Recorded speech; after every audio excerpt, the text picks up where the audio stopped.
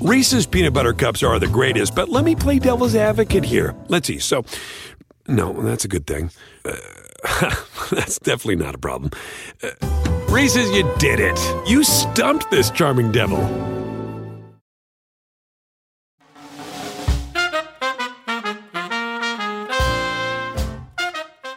After driving 2,021 miles and conducting many interviews, one place continues to stand out to me.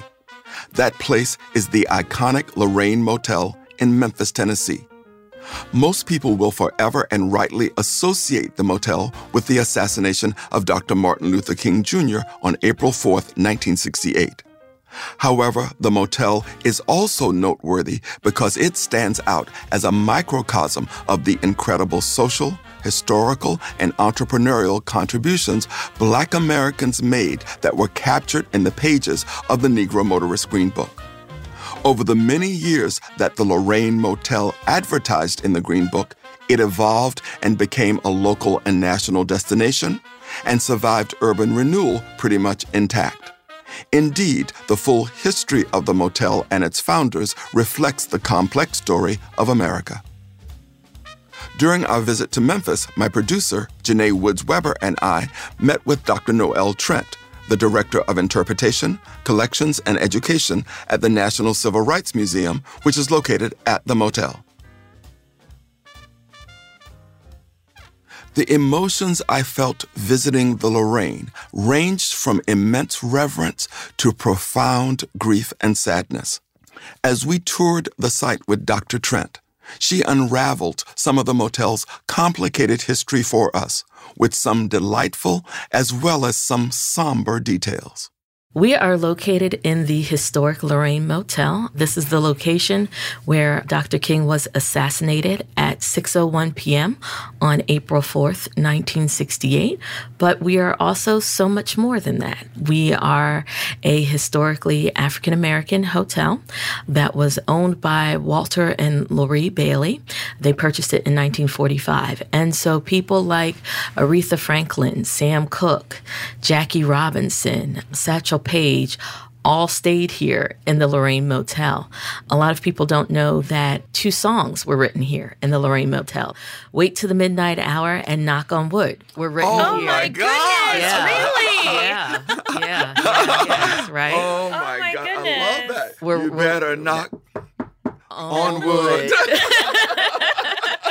Yeah, so now I've always loved that song. And then when I learned that, I was like, oh, this has like a special meaning, right? Yeah. So those are written here. I don't know what rooms.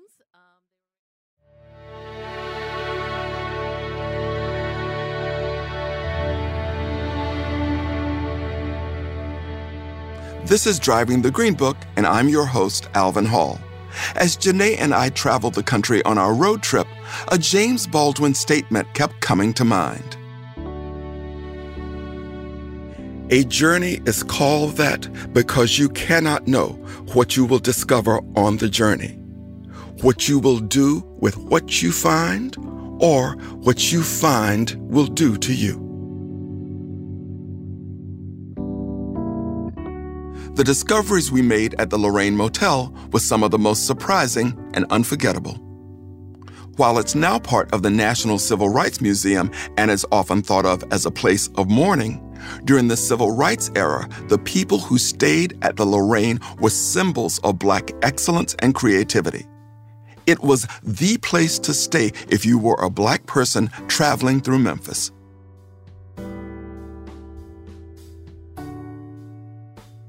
It's crazy, but it's wonderful. Right. Because those songs, Shaft, right? Hot Buttered Soul. Right. All of those albums that were released during that period of time, right? The people hung out here. The people hung out here. Mavis Staples and the Staples Singers used to stay here. I mean, just so many people came through the Lorraine Motel. So it was so much more than the place where Dr. King was assassinated. And we've really worked hard, especially in the last few years, to allow people to understand how much of a place of activity the Lorraine was before that fateful moment. It was listed in the Green Book, And when it was renovated in 1964, if you go through the Green Books, you'll notice in 64 there's a brand new ad in there for them. And it says air conditioned, right? So that's the big thing that, you can come to the Lorraine Motel and guess what? It's air conditioned. And today we kind of take that for granted. But if you ever travel through Memphis or the South in July, the humidity is very, very special. So I can understand why air conditioning would be a very, very hot commodity. What I find amazing is that this Black family held on to this place all those years. How did they manage to do that? Well, the Baileys were really business-minded. And when we look at the oral histories of Walter Bailey, he and his first wife, Lori Bailey, really were partners. Traditionally people will think that he was the business owner. And that tends to be the patriarchal, misogynist version of history, right? That the man is the business owner. But he's very clear in how he talks about his wife that, no, they went into this together in 1945 when they had the opportunity to purchase the motel. They said, no, we're going to do this together. We're going to purchase this and we're going to start this business together. Not only did they own the motel, but they also owned a farm further out in Shelby County that supplied the produce to support the restaurant here. Early farm to table. Early farm to table, right? Right? Dr. King's assassination at the Lorraine Motel impacted the Bailey family in a private way that is heartbreaking. Listening to Dr. Trent recount what happened, I had a very difficult time containing my emotions. It's just too painful. Lori Bailey was actually at the switchboard on April 4th. So when they pick up the phone to call emergency services, she makes the call. And she's handling a lot of these initial calls. And then she's on the phone with a friend and says, I'm not feeling well. And she goes to her room, which is the floor above us. And she lays down and she never wakes up. She suffered a cerebral hemorrhage and ultimately passed away on April 9th, 1968. The day of the funeral. The day of the funeral. So for the Baileys, April 9th is also a tragic day for them because she passed away as well as the tragedy that happened on the property. So that's it's a hard time in the history of this building and the history for the family. But Mr. Bailey was able to continue business, even though the hotel went into decline, for about 20 years afterwards. And I think it was just his determination and community support around him. I think what's also really important around this story of the motel is the community's dedication to memorialize this to Dr. King. Very soon afterwards, people start leaving flowers on the balcony almost within 12 hours. Flowers are being left, a memorial is being formed, and then there's a concrete slab that's currently outside that's dedicated to Dr. King that's put up there. It's held in the window for a period of time, and room 306 is really held as a place of honor for years, even before the museum is formalized as a concept. And then in the late 1980s, there's talk of what to do with this property because it's falling apart and people are like, well, maybe we should make it a parking lot or we should tear down the Lorraine. And the African-American community in Memphis said, absolutely not. So there's campaigns by A.W. Willis, Chuck Scruggs, D'Army Bailey to pull together funds. So people are dropping money off, pulling their pennies together and saying, we're going to save the Lorraine Motel. Business owners are pulling money together. They did fall short, but the state steps in and helps bridge that gap, and that's how we're able to open up the National Civil Rights Museum in 1991. So it's a beautiful story of this building evolving as a marker for not only a safe space for African Americans during a time when the country's hostile for travel, but also a safe space for us to memorialize a history that's significant to us and for us to continue to deal with these moments in our country where there's continued hostilities. And I think that's the beauty of this building. That's the beauty of being here in this space.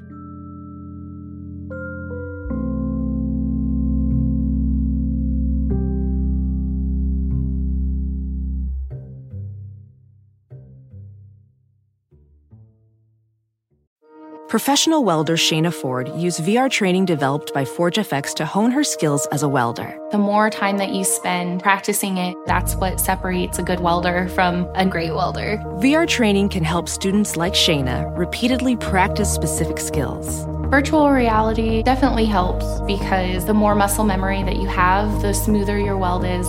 Explore more stories like Shayna's at meta.com/metaverseimpact.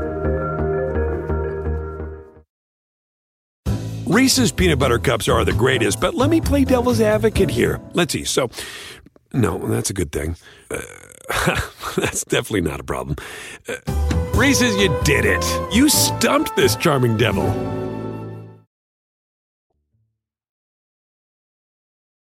The Bailey's tragic story makes me think of all the other motels in the U.S. where Black travelers may have experienced violence and trauma. I thought of all the stories that no one will hear. As we drove the Green Book, I thought about those stories, those voices, those people. How many travelers come to the Lorraine Motel carrying those private stories that connect them personally to the events here? We're aware that this place, people come in already keyed up. From the moment you see the marquee, people anticipate. They know what happened here. What they don't know is how we're going to unpack that story for them. The people who become the individuals that we know as the leaders of the civil rights movement, the ancestors of African Americans, were not blank slates. They were not primitive folks. They are descendant of individuals who had sophisticated languages.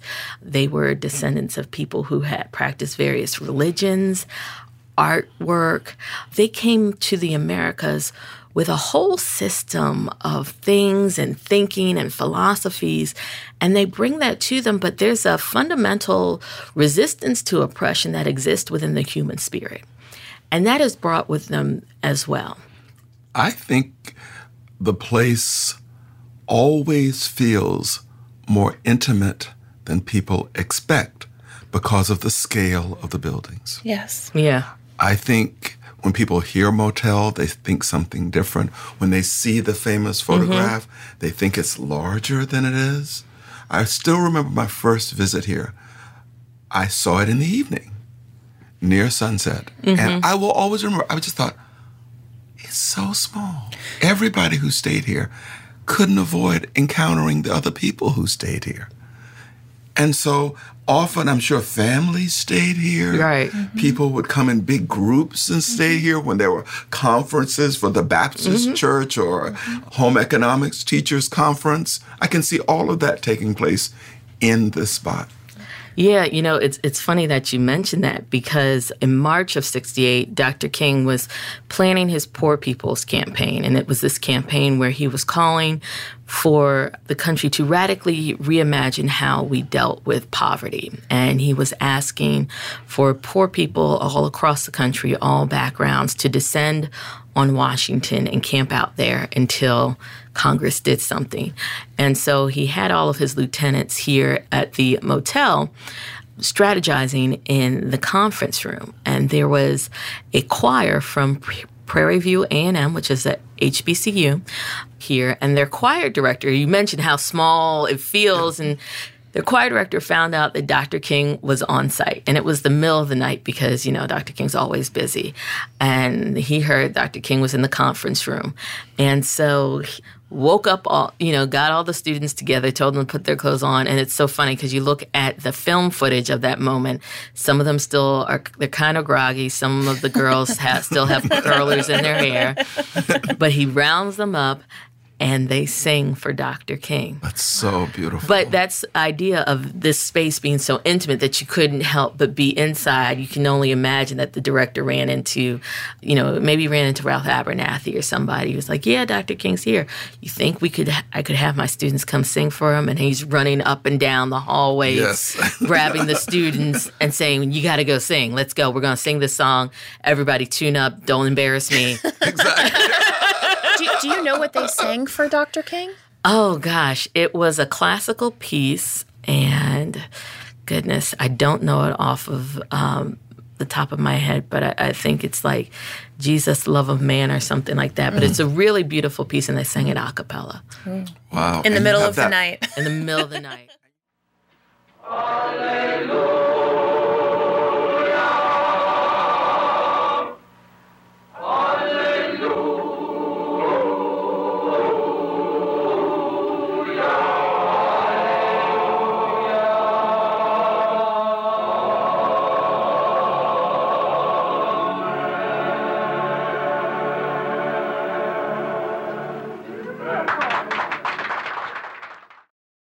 The joy of Dr. King receiving that late-night serenade, to me, is fraught with deep irony given what comes later. No one could have foreseen it, and the Baileys' lives would be affected by the assassination in unimaginable ways. So after King was assassinated, did Mr. Bailey lock off that room? Yes. And it was never rented out after that? Never rented out again. And left exactly the way it was? Yeah, pretty much. That's amazing. What we have now is a reproduction of how it was set up because we have so many photographs of the room. But yeah, Mr. Bailey was very particular about honoring that space. He had a deep sense of the moment. But, he and his son-in-law were also the ones who had to clean up the balcony. People forget that when a crime is committed, the police come in, they do what they need to do, but the police don't clean up. Law enforcement never cleans up.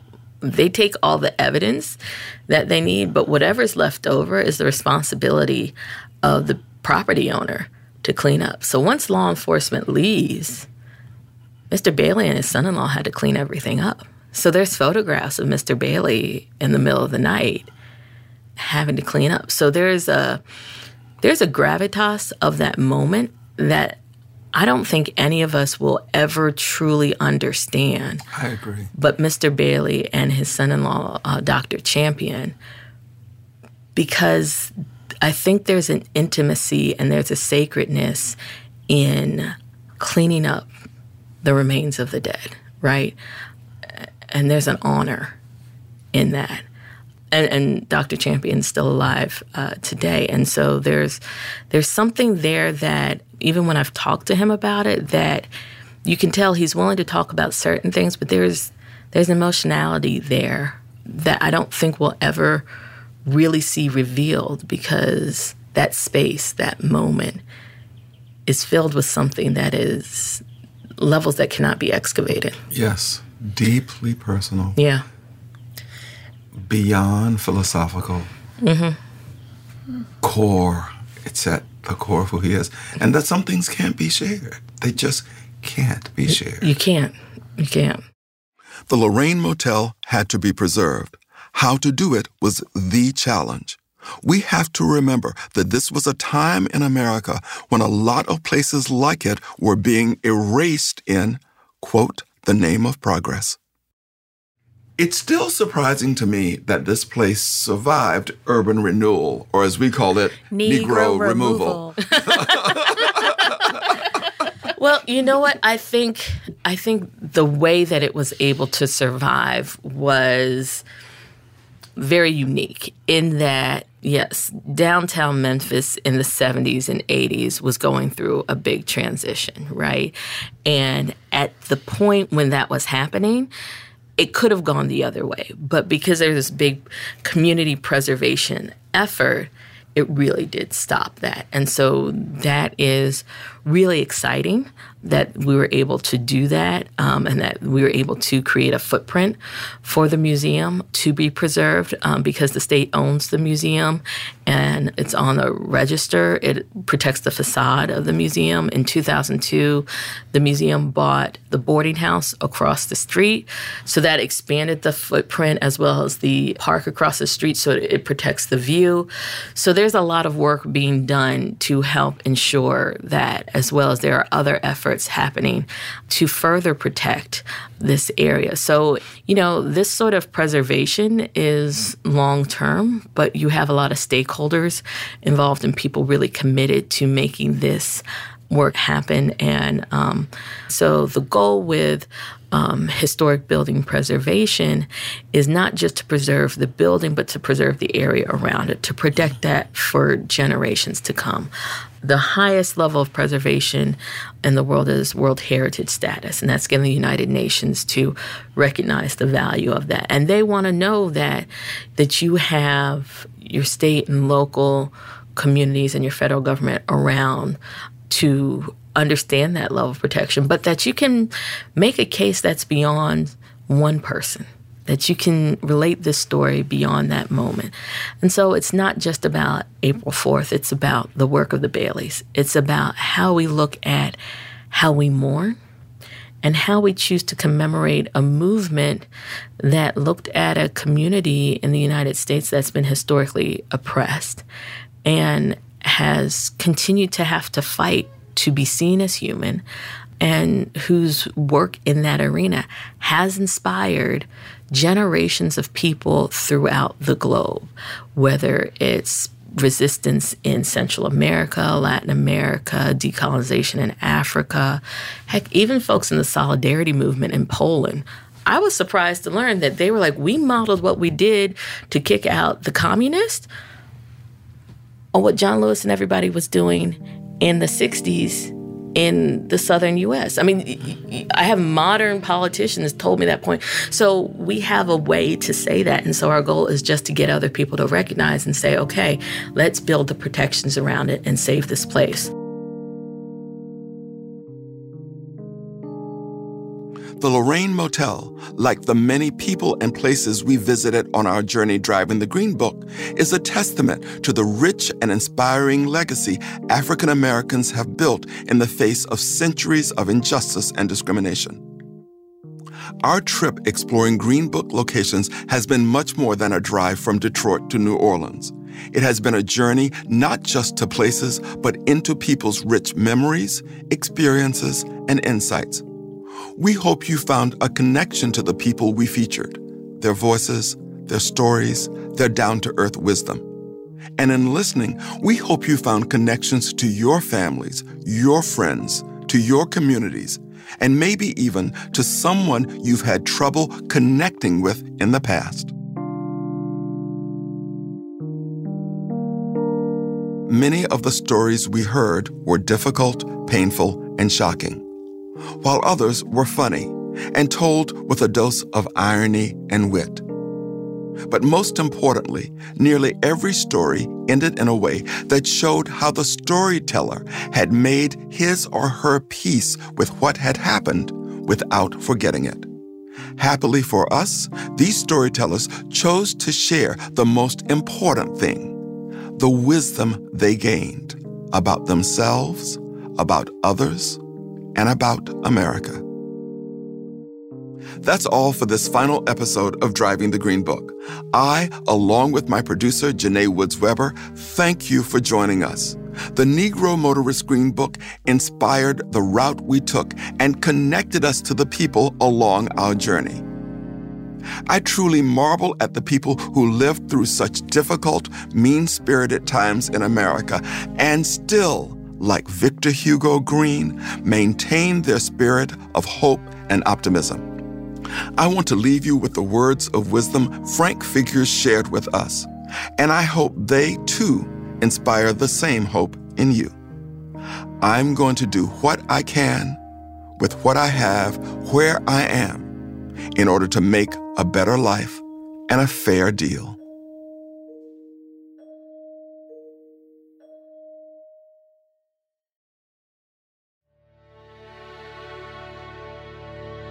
Special thanks to Dr. Noel Trent, the Lorraine Motel, and the National Civil Rights Museum.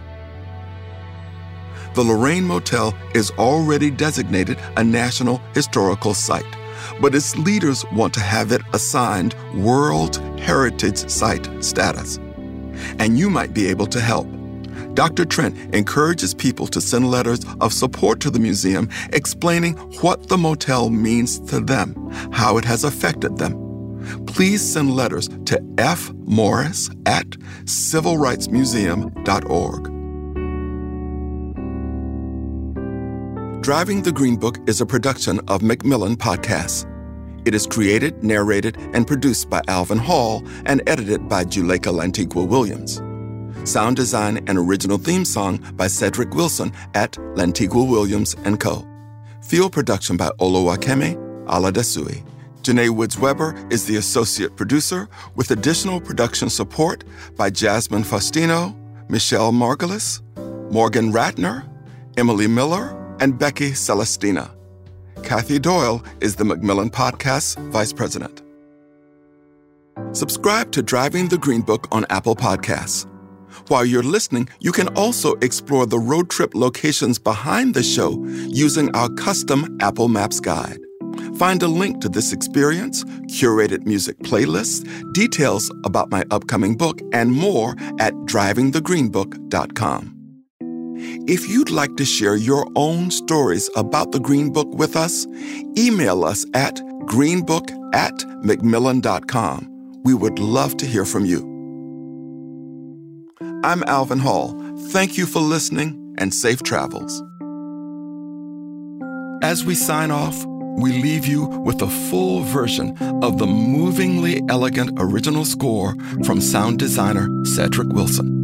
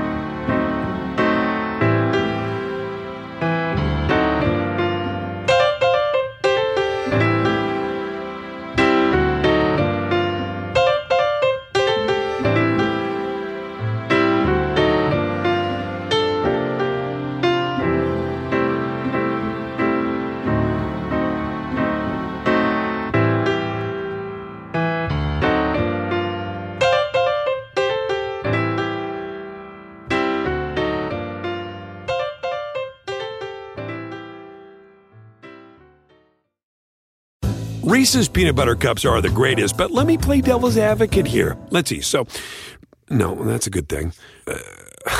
That's definitely not a problem. Reese's, you did it. You stumped this charming devil.